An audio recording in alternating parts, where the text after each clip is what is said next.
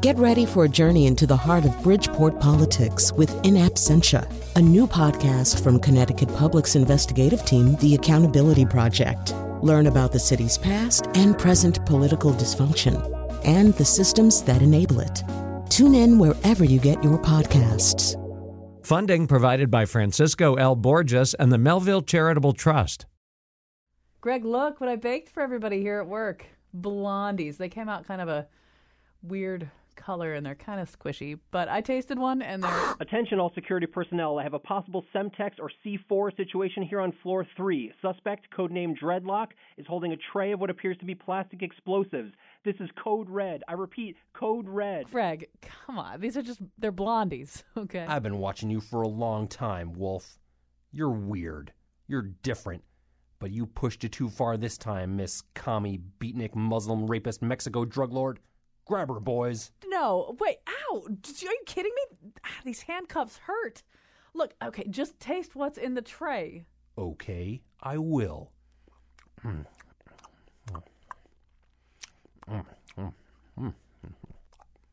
I crazy, or is there maybe too much brown sugar and hardly any butterscotch? Agent Weatherby, try one of these. They're supposed to be butterscotchy, right? Wolf, we're going to take this evidence up to the security break room.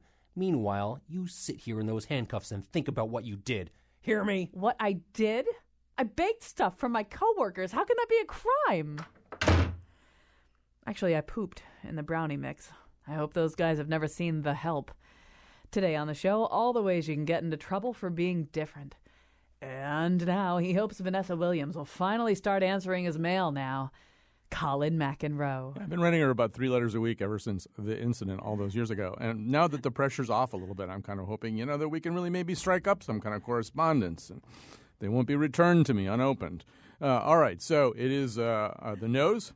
It's a very special edition of The Nose. In the words of Jim Chapdelaine, it's the we're finally going to have to suck it up and learn how to say burrito edition of The Nose.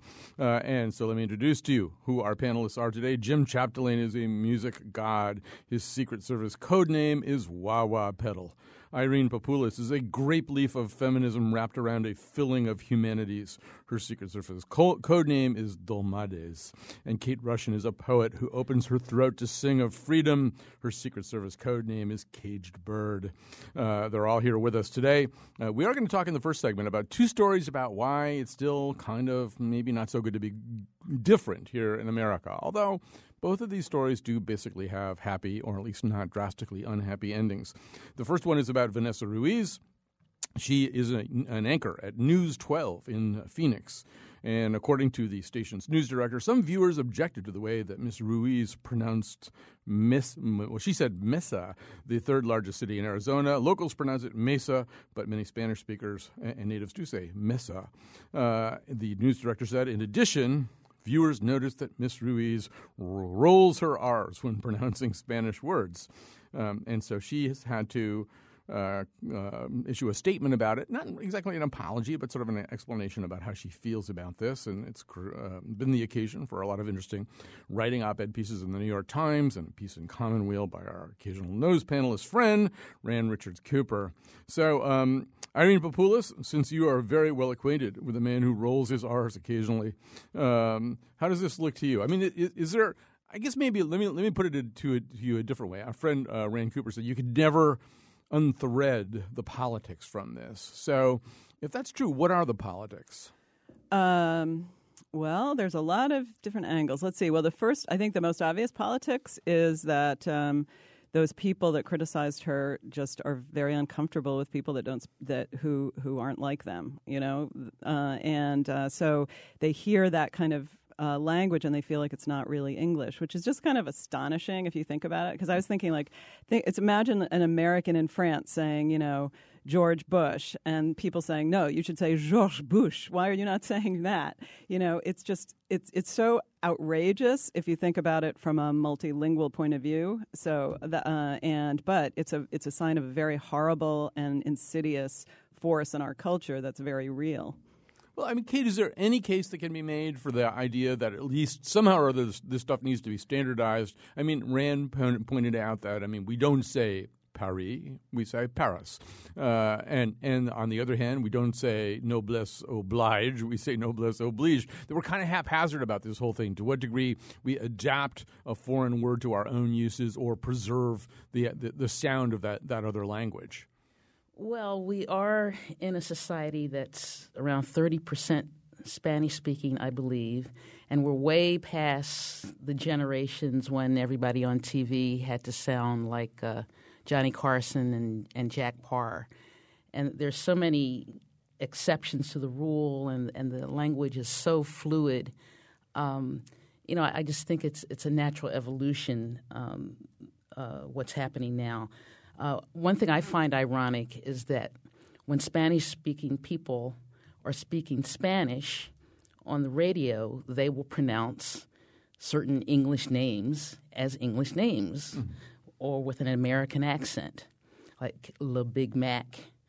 I think about that scene from Pulp Fiction. Mm-hmm. And when I listen to Spanish-speaking DJs, say a show that comes out of Springfield, when Raquel pronounces an American English name, she pronounces it as an American English name, even when she's speaking Spanish. So I don't have any problem at all. But if it's a Spanish, if it's a Spanish word, and that's the way, like mesa, it just comes out that way if that's your native tongue. If you grew up speaking Spanish, you're going to pronounce it the correct way in Spanish. That's different from us trying to say noblesse oblige. Well, let's hear, before we hear from Jim Chapdelaine, let's hear Mike Birbiglia talking about the struggles that he has around this question. So I never went to see a doctor until about 3 years ago. I was performing at a college in Walla Walla, Washington. I'm a comedian by trade, and I was staying at a hotel called La Quinta Inn, and some people correct me. They go, no, it's La Quinta. I'm like, that's not fair. You can't force me to speak Spanish. I'm at La Quinta Inn in Walla Walla, Washington, and... So actually, I've heard him do that bit live, and occasionally what he'll do is say, "You can't force me to speak Spanish. I didn't press 2." But there is some way. I feel like, Jim, that there's something else that we're talking about. I mean, we're talking about language, but the fact that this gets on people's nerves all the time, it's about something else. But I don't even know how to articulate what that thing is. Well, it's got on people's nerves. There's certainly been, Irene drew our attention in the thread to the great SNL skit where the NPR commentator would just be talking about the situation in Nicaragua and would enunciate that. But I think it sort of speaks to this sort of fearful white people thing, like, what's happening? And that maybe will tie us into it. We'll talk about it later. But there's a xenophobia kind of thing, and it's that other person's language. There's a certain je ne sais quoi that we can't explain. Certain je ne sais quoi. But I think that there's also it's coming at it from two sides, because the Nicaragua thing was, I at least read it, would see it as, white people feeling like, okay, I'm supposed to respect the culture, so I shouldn't just say Nicaragua, I should say Nicaragua, in a way that is ridiculously exaggerated because I'm trying to sort of express my solidarity with people that speak Spanish. So that's one side of the divide. And then the people that are criticizing Vanessa Ruiz are on the other side, saying so we get irritated for different reasons. Yeah, so I wanted to sort of just jump on that for a second. I do, the more you guys are talking, the more I realize that there is, language is imperialism or it's inclusion. So, those are the two strains you're talking about right now. And I have to say, and by the way, if you want to call in about this, 860-275-7266. 860-275-7266. I feel as though, having listened to a lot of BBC, the British presenters, as they're called, often will really badly mispronounce foreign words, as if they're implicitly saying in a way that kind of harks back to the sun never setting on the British Empire and to the Raj and all this stuff. We are not They going to learn. mispronounce English words, Yeah, too. Yeah, true. But they'll say Nicaragua. I mean, they'll like really flatten what's a long A in Spanish in order to emphasize that. So that's the one thing. We're going to say this our way. We're not going to say it your way, even though it's your word. And then the other thing is the thing that Irene's talking about, and we've got another clip, I think, that kind of illustrates this, which is the almost fawning, wheedling, over-pleasing need to say the word in a certain way. I cannot wait to try the food here. The reviews have been incredible. Okay, what's good? I've heard good things about the prosciutto, also the caprese, also the mozzarella sticks, and the bruschetta, and the garlic bread. Do you mean bruschetta? Yeah, bruschetta. Why are you saying it that way? That's how it's supposed to be pronounced. People like it when you embrace their culture. It's very respectful. Ooh, they have linguine. Okay, talking to you is embarrassing, and I want to change the subject. Have you guys eaten in this neighborhood before? Actually, right next door, there's this amazing Spanish restaurant. They do the best tapas and gazpacho. You mean tapas and gazpacho? Yeah, that's what I said. Tapas and gazpacho. That is not what you said! And like 1 block down, there's this sushi restaurant that you have to try. That is racist. It's not racist. Look, if anything, it's less racist. I'm not imposing my anglicized pronunciation on these foreign words like some sort of linguistic conquistador. So, that's very funny, obviously, Kate. But there's also some truth there too. You can go too far trying, I think anyway, to capture the sound of something that's not really your own sound. And after a while, you do sound as though you're truckling in a way that's more about distinguishing yourself than it is about accommodating the way somebody else speaks. Absolutely. It can be a way of saying, I've traveled, I'm sophisticated, I'm more in touch with this other culture. But still going back to the Vanessa Ruiz, I can't help but think that some of the dust up around her pronunciation has something to do with this whole anti-immigrant push, especially in the Southwest, and laws that have been put forward, proposals that have been put forward regarding English only and anti-Chicano studies measures that have been put forward in Arizona and Mexico and other places. We've got some calls coming in, and I want to take them. But, to that point, I think that what you're seeing there in Arizona obviously is just a linguistic flame-up from the smoldering, and not always just smoldering, tensions around this. And those tensions go way, way back. And the tensions that you're talking about, the English only. We have a national language. You've got Donald Trump right now saying to Jeb Bush he shouldn't be speaking Spanish in public situations because, after all, you're in America. The parenthetical implication being we have a national language. We don't speak other languages, which, Rand pointed this out in his piece, is always kind of like a slightly embarrassing attitude. We're Americans. We don't know any other languages. But if you want to see how this plays out in an odd way, Irene, when you go to Quebec province and Montreal in particular in Canada, you can sort of see that there's something besides just boorishness there. I mean, there's always a lot of tension. I have often said, I think I've said this on the show before, there ought to even be a name in Montreal for this little beat you see where an Anglophone and a Francophone, or just two people meet, and each of them is trying to size the other up before either one has said a word. Is this conversation going to take place in English or French? And then the answers to all those questions are laden with a huge amount of political and social content. And cigarette smoke. Yeah. But wait, I didn't quite understand. Where's the boorishness? You said there's well, I think there's boorishness here. That just boorishness. We're not going to learn your language. We're not going to accommodate you. We've got one language. Don't expect there to be signs in two different languages. We object to that. That to me is boorishness. Right, and I would even add that ironically, I love the line in that clip of people like it when you embrace their language, because that's boorishness also, in the sense that you're trying to, it's not understanding that those people are going to understand you however you say the word, and so this sort of patronizing thing, I'm going to say bruschetta, in the right way is exactly not understanding the other people. Also, you're never going to pronounce it right. I mean, I want to go to some phones here, but I mean, I've had Steve Martin used to talk about being in Paris and being in a restaurant and ordering some fromage, and the waiter just looks at him in perplexity, and fromage. And the waiter's Try hang out with an Irish band and saying Bodron. And the waiter's sort of looking at him and still in perplexity, and finally, he writes it down, F-R-O-M-M-A-G-E, and the waiter goes, fromage. Why didn't you say so? So, I mean, the truth is that the guy in the restaurant, he's probably not pronouncing it all that well anyway. Let me just grab a call here from, as soon as I can figure out how to guide the mouse. There we go. From Rosalind in Portland. Hi, Rosalind. Hi, Colin. I have noticed a lot of people, on TV and stuff, speaking, saying a Spanish word or name in the correct accent as they're speaking in English.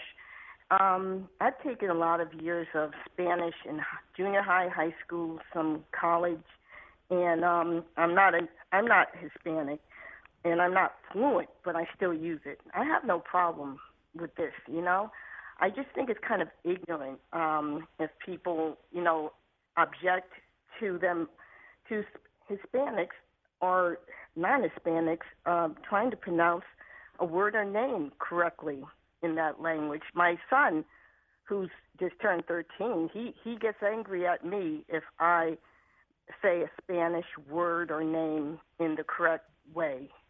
And I'm just thinking that these people who criticize like that, they're just they're going down to his level when they criticize like that. Right. So, well, thanks for your call. And so, Jim, another part of this, I think, is some people enjoy living in a country where not everybody sounds the exact same way. And to tell you the truth, I mean, I don't think Donald Trump speaks correctly accented English, but in other words, everybody speaks somewhat differently.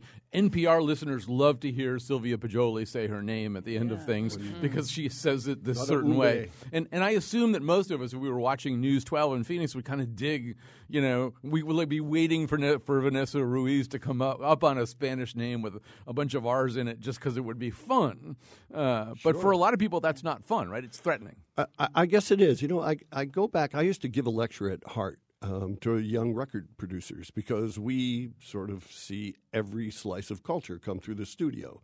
And in a nutshell, it's basically you need to understand the language, but don't necessarily try to speak it. If a hip-hop group comes in, you can't learn 42 handshakes and start, broing up all in. If a frat boy band comes in, you don't have to flip your baseball cap backwards. Just understand what they're saying.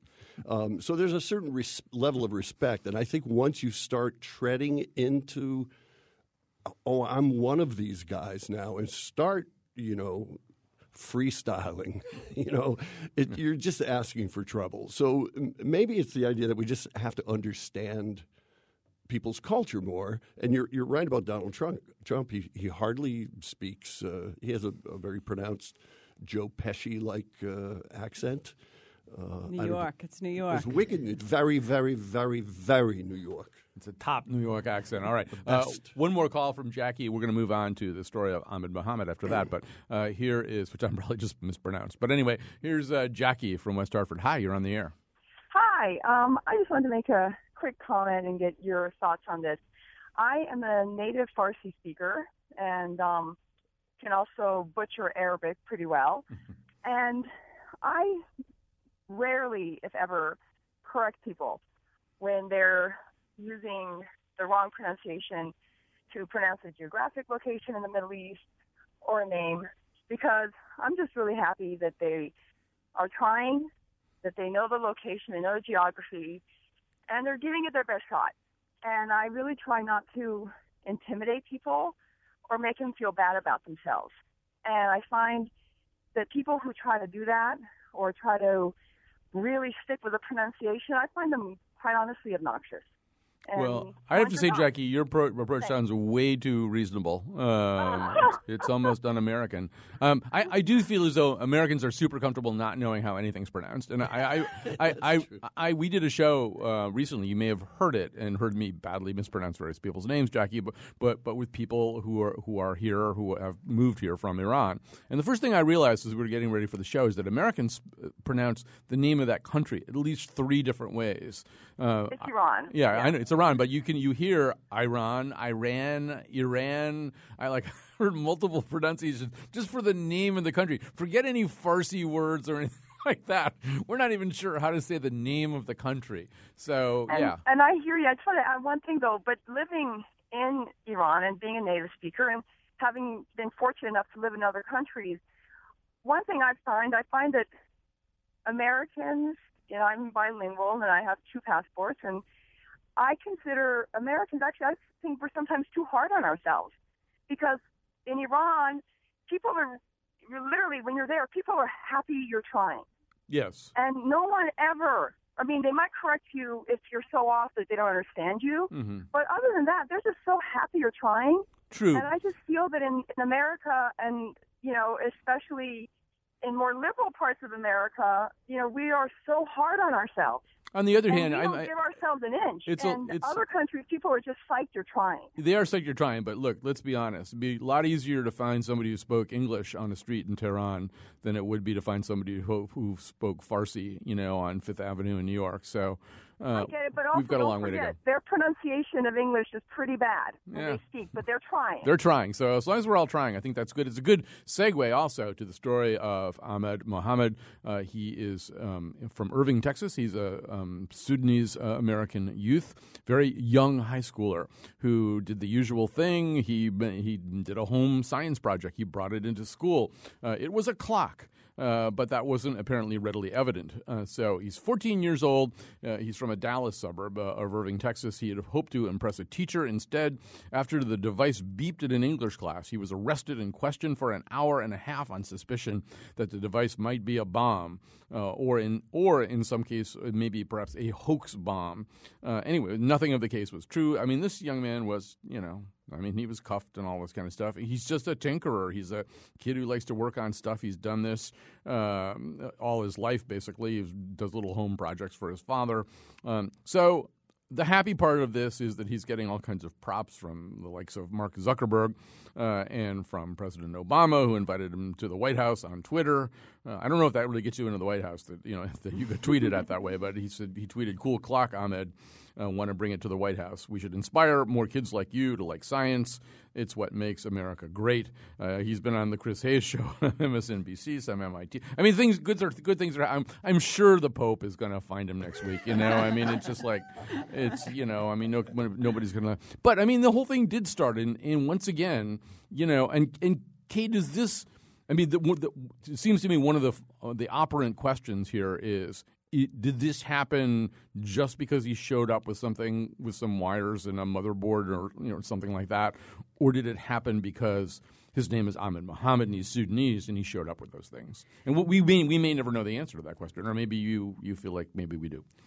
We may not know the answer, but I just can't imagine how his teacher could not just look at him, talk to him, and listen to him and not know that he was not a threat. Mm-hmm.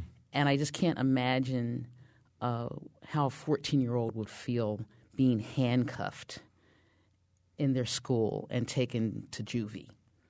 Irene, as an educator, I mean, it does feel like a pedagogical failure in the way that Kate's saying. Like, do you know your students or not? I mean, you would know all this about this kid, one would assume. Yeah, I mean, and you would assume the police would too, after talking to them for 5 minutes. I mean, and I think it's absolutely a function of his name and his ethnicity. Let's be real. If his name were like, Bobby Jones and he made a little clock, would anyone have? No one would have, And so it's interesting. It's a horrifying story, but I do think the White House, made really good use of it. Well, but I wonder how many kids feel like they don't even get to that point. How many kids like him don't even get to that point because they just don't feel like they have a place, they have a right in the culture, in some of those, with a teacher like that, with a system like that wouldn't have everyone in the school saying, this is crazy. I just don't understand. It's just amazing. Although, to Irene and Kate's point, all right, so I did discover the story of Kira Wilmot, who's now 19 years old. She's African-American. In 2013, she brought a science project to school in Barlow, Florida. It was a makeshift volcano that she was very excited to show her teacher. He said he needed to approve it first, so I brought it in thinking he literally needed to see it in person. She said the project was, quote, more advanced, unquote, than a baking soda and vinegar volcano, and her classmates asked to see how it worked. Wilmot said she activated the volcano outside the cafeteria of Bartow High School that morning when the lid popped off and the bottom of the device began to smoke. No students were hurt and no school property was damaged. Soon after, the then 16-year-old was approached by the dean of students. He said, he said, what's going on? Oh, she said, I was just showing my science project to my friends. She was arrested too. She was brought to a juvenile detention center where she was arrested on bomb charges. I cried as soon as they told me, she said. As they were fingerprinting and taking mugshots, I said, oh gosh, I'm an actual criminal. I know I didn't do anything wrong, but I felt like I had to believe I did do something wrong. Jim, possibly the good thing about this would be maybe we don't have to do science projects or our kids don't have to do. I mean, how many of us have labored late at night to help our kid make a volcano to bring in the next day? Every night. So, but it does speak to an anti-science climate that we live in. But there is another component of this that nobody's mentioned, I don't think, and that is that terrible things have happened in schools.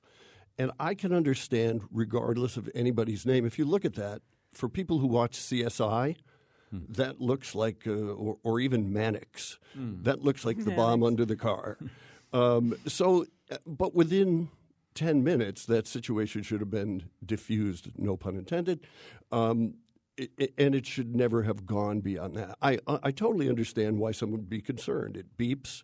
Look, it goes off. It's got a potential detonator. Look at we don't understand it. This kid, woo. But within 10 minutes, that should be over. Even if you're going to give that device to the police, the kid doesn't have to be in handcuffs. He hasn't done harm. He has shown no malice towards anyone. He's a curious science geek. And what do we need more of in this country? Science geeks. I think that threads the needle just about right. You don't want to be unwatchful, but you don't want to be – we like to throw people in handcuffs. I don't quite understand why that is, but it's something we seem to like to do. We've got Clark. He's hands-free on I-84. I'm not sure we're going to be able to hear him, but Clark, what have you got for us? It's like the other gentleman was just saying that there was no protocol taken that would indicate that anybody really thought it was a bomb. Nobody was evacuated. The bomb squad wasn't called. It was just seems more like an attempt to embarrass the kid, which I find it's gross. Right. That's a good point. I mean, if they really thought it was a bomb, they would have done a whole bunch of things. All right, we got to take a break. We got to have time for some other stuff. We'll do that. We'll come back.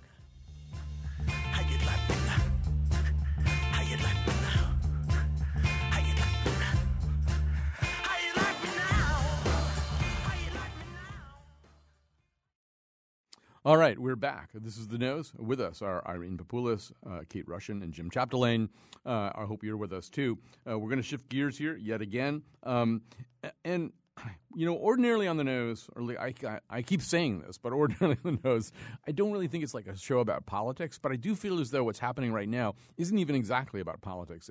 I'm talking about an actual political campaign. I feel like something else is going on that doesn't really resemble anything I've ever seen in trying to cover politics over all these years. And today, and I think what you're going to – well, anyway, today it seemed like the New York Times editorial board snapped because editorials are kind of usually written in a fairly formal way, and even if it's not the style book for the rest of the newspaper, people are always called Mr. or Ms. or Mrs. So the lead editorial in the New York Times today, the headline is Crazy Talk at the Republican Debate. It begins, 11 presidential candidates had three primetime hours on the national stage on Wednesday to tell the American people why they should lead the country. Nobody forced them to be there. They were there freely, armed with the best arguments they and their policy advisors had come up with to make their cases as seasoned politicians, business leaders, and medical professionals. The Republican Party's A-team, as one of them, Mike Huckabee, said at the outset. And that, America, is frightening.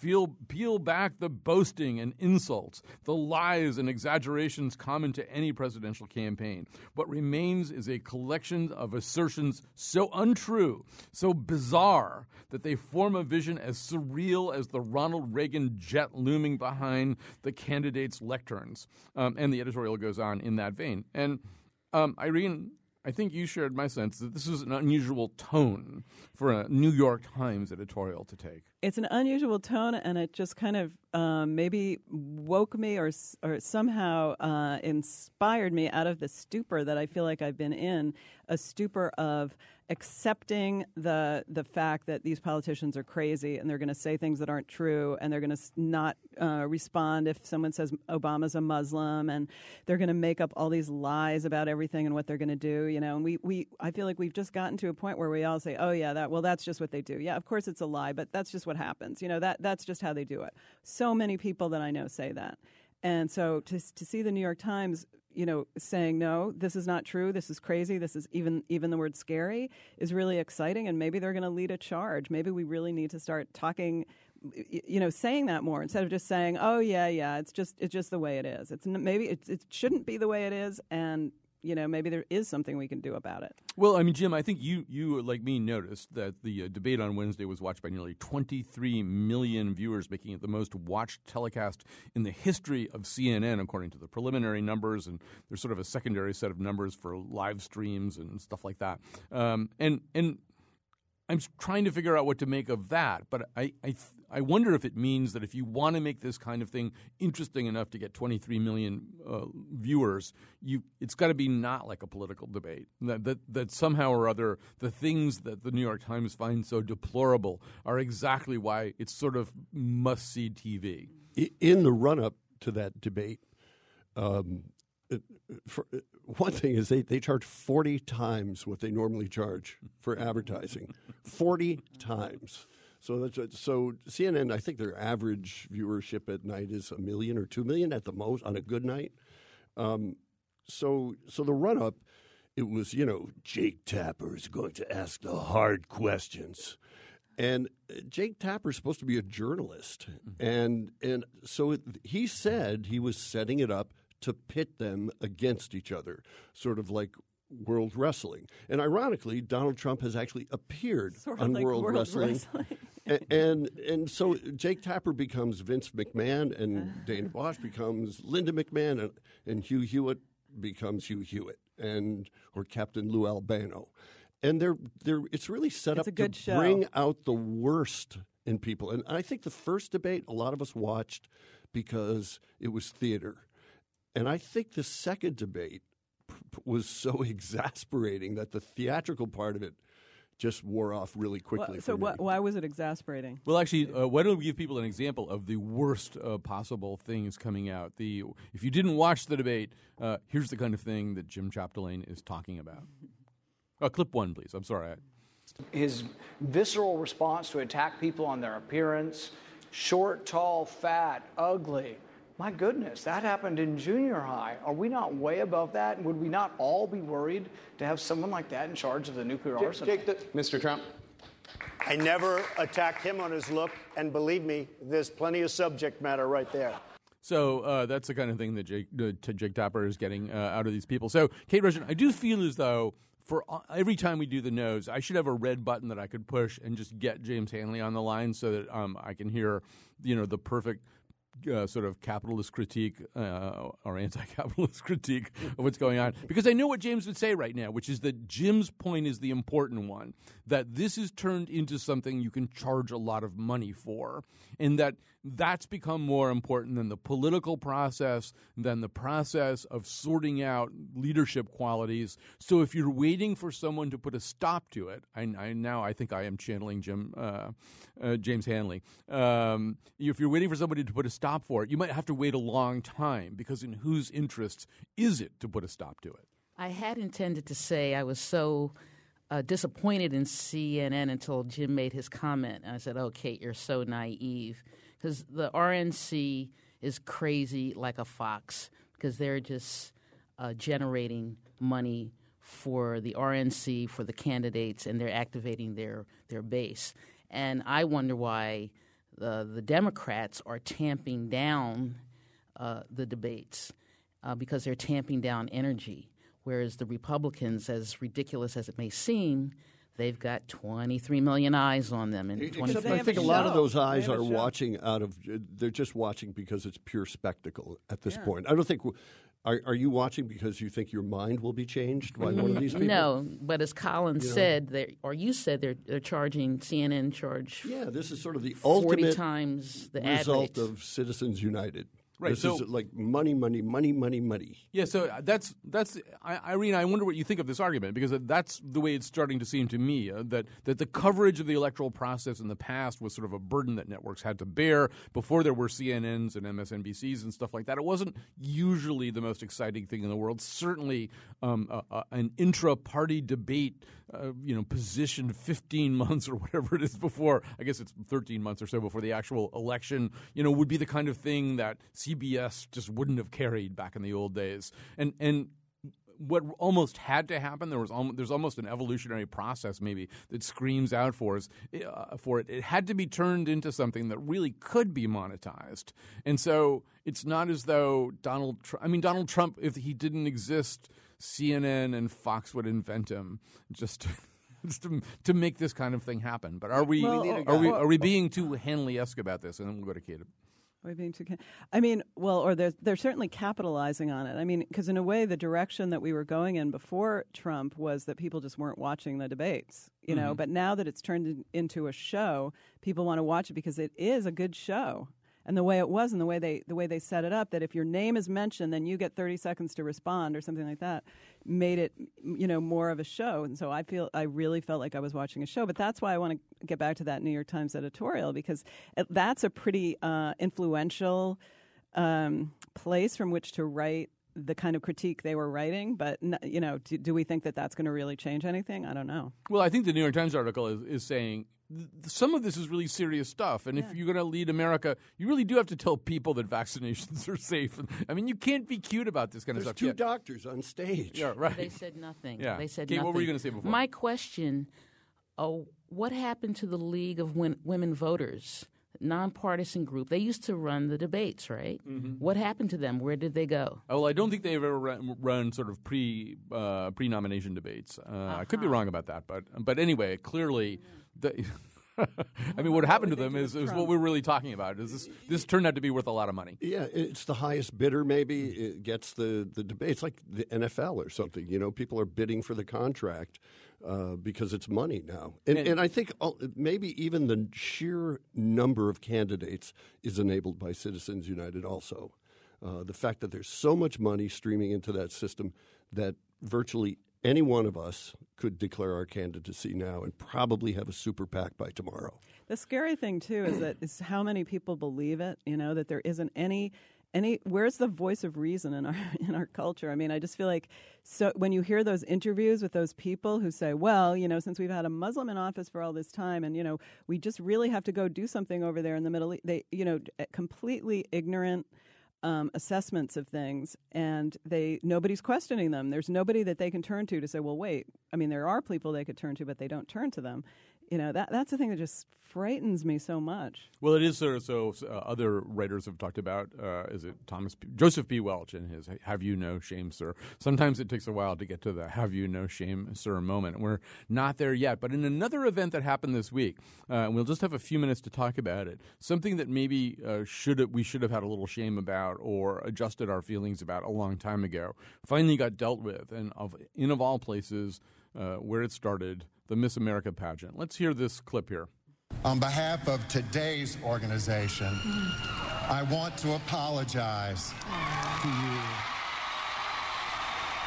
and to your mother, Miss Helen Williams. I want to apologize for anything that was said or done that made you feel any less the Miss America you are and the Miss America you always will be. So Kate Rushin, this is all about Vanessa Williams, way, way back, a long, long time ago. She was the first black Miss America for about a cup of coffee because it turned out that there were pictures, photographs, sort of studio photographs she'd posed for as a very young woman. She didn't have any clothes on. She was sometimes dressed a little bit exotically in addition to not having any clothes on. This was at a time where that really could be your undoing. Oddly enough, or perhaps fortunately, or I don't know how to put it, but what the right adverb is, but Suzette Charles, I think her name was the first runner-up, and she was also African-American, so we didn't wind up with a white Miss America as a result of this. But I think it left a pretty funny feeling in a lot of people, and Vanessa Williams has gone on to have a perfectly wonderful career in entertainment. Maybe not quite the career she would have had without this scandal. I have no idea, but I'm sure you have very vivid memories. And as an young African American woman at the time, I'd even be interested in knowing kind of how that felt, how it looked. It was a big deal. I think it's hard for people to imagine what a big deal this was back in 83, 84.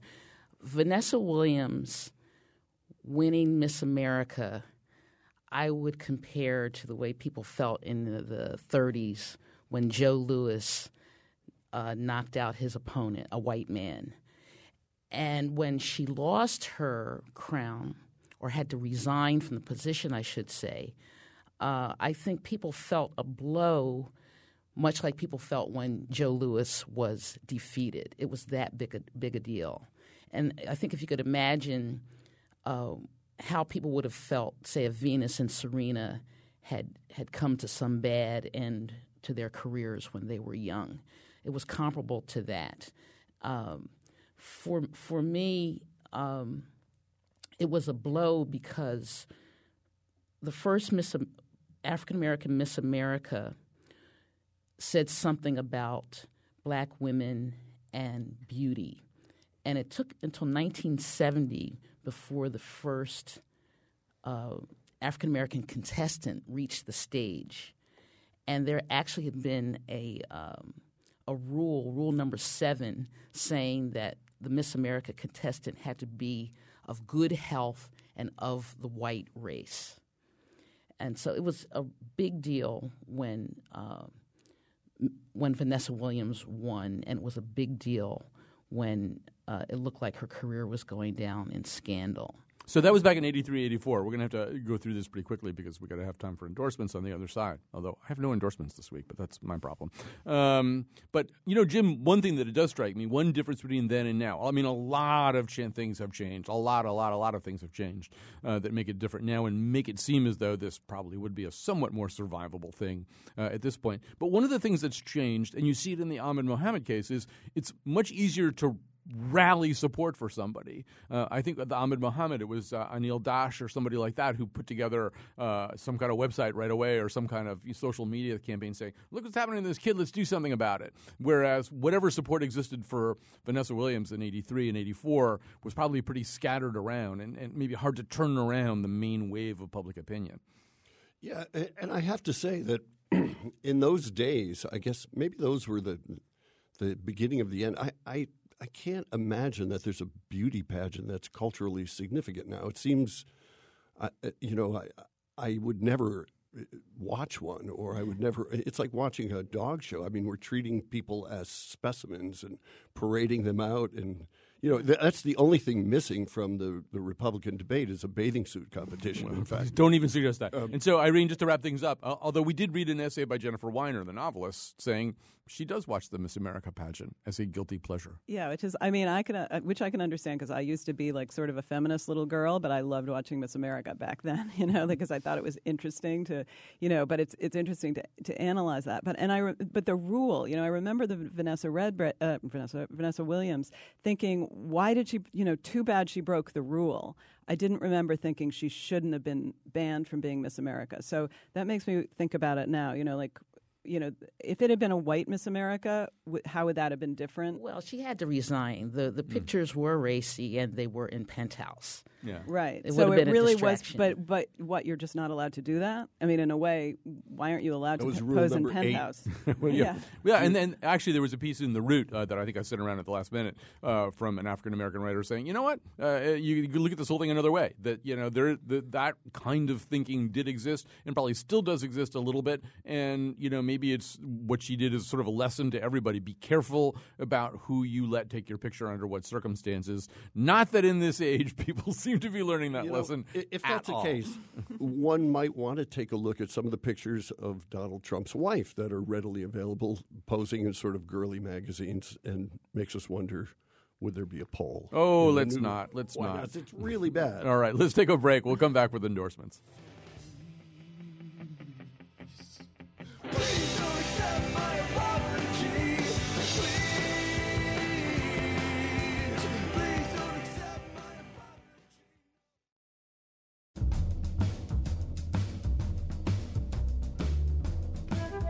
Mr. Moderator, I'd like to talk about defense. Defense I have in mind would run from San Diego, California to North Korea. There would be a diving board on the San Diego end so we could all go swimming. Thank you. Today's show was produced by Colin McEnroe and me with help from Betsy Kaplan and Katie Tolarski. Greg Hill appeared in the intro and tweets for us at WNPR Colin. Our interns are Amanda Gallagher and Sarah Flaherty. The part of Bill Curry was played by Rand Paul. For show pages, articles, and photos of the Faith Middleton Show staff making burritos, visit our website, wnpr.org/Colin. On Monday, Colin and hilarious writer Alexandra Petrie break down the Emmys. And now, back to Colin. We'll also be doing some somewhat more serious analysis of the impending visit by Pope Francis on Monday's show. So join us for that. Time for endorsements. Irene, you go first. I'm going to endorse local art, but purchasing local art. I mean, I there's so many wonderful artists that have great pieces and things that I would never have ordinarily thought of buying because I would think they'd be too expensive. But I recently have a piece on my house by Pierre Sylvain, Sylvain, and it's so beautiful and it's very reasonably priced. And I just think we should all support our local artists that are, when they have shows and coffee shops and everything, pay attention and maybe get one. Yeah, I've got a Lynn Bay and I've got a Gary Jacobs. And there's always great art up there in our favorite coffee shop Cafe Sophia, right? Yeah.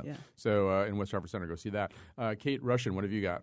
I'm going to endorse Envision Fest in downtown Hartford tomorrow, September 19th, especially Hartford On My Mind exhibit, which is at the Hartford Public Library, main branch. And the exhibit is images from 550 Main Street in honor of the 100th anniversary of the municipal building. Also, the Wadsworth Athenaeum is having their grand reopening tomorrow morning, and a poetry reading down on the shoreline at the Mystic Arts Center at 7 o'clock. You can hear Major Jackson and Nan Mealy, and that's free, of course. Jim, what have you got? Well, I'll endorse local art, too. The Shinolas are back at the Corner Pug, PUG, next Tuesday, the 22nd. Tomorrow, Mitchell Farms, which is a retirement community for horses, we should all be so lucky, is hosting a festival with Aztec Two-Step, Jonathan Edwards, and the Poussette Dart Band, and it's usually a blast. They're really, really nice people. They treat people nice, and they treat horses nice. And finally, I would encourage you, I just took a tour of the Broad Institute in Cambridge, where they are solving everyone's medical problems from here till eternity, pretty much.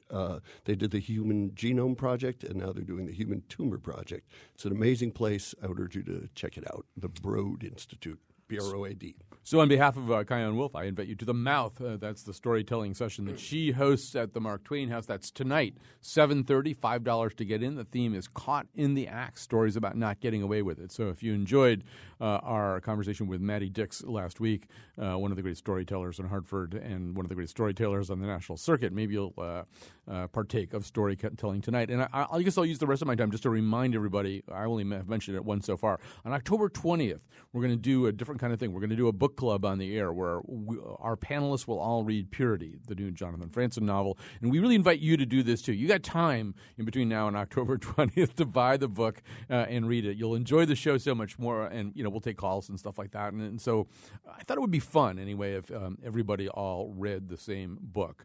Okay, I've actually got a few more seconds. Are you doing a Watkinson thing soon? I'm doing a Watkinson thing. Oh, yeah, that's another thing we're doing. There's so many things coming up. Yes, I'm with Ben Vereen at St. Joseph University on Saturday the 26th. That's at 3:30. Those tickets are also open to the public. See, I hate using my endorsements just to plug stuff. And then I believe it's October 7th. We start Freshly Squeezed, the series, the discussion series that I do at the Watkinson School. The conversation this time is going to be, is college necessary? Should everybody go to 4 years of college? Does everybody need that much college? A mind is a terrible thing to waste, but so is $240,000, which is, I think, what my daughter. The average four-year liberal arts tuition would be these days. So thanks for listening today. Thanks to Jim Chapdelaine and Kate Russian and Irene Popoulis. And we'll be back on Monday with The Scramble. Talking about this and talking about that, and talk about everything as a matter of fact. Oh, yeah. Talk about Torrington, Vernon, Danbury, Waterbury, Alderberry, Woodbury, hitting on New Britain, Vernon, I already said that one, Avon, Farmington, yeah. On the radio. See you on the radio. On the radio, baby. You and me talking, laughing down on college back and roll. Psst. Hey, Greg, check out what I made.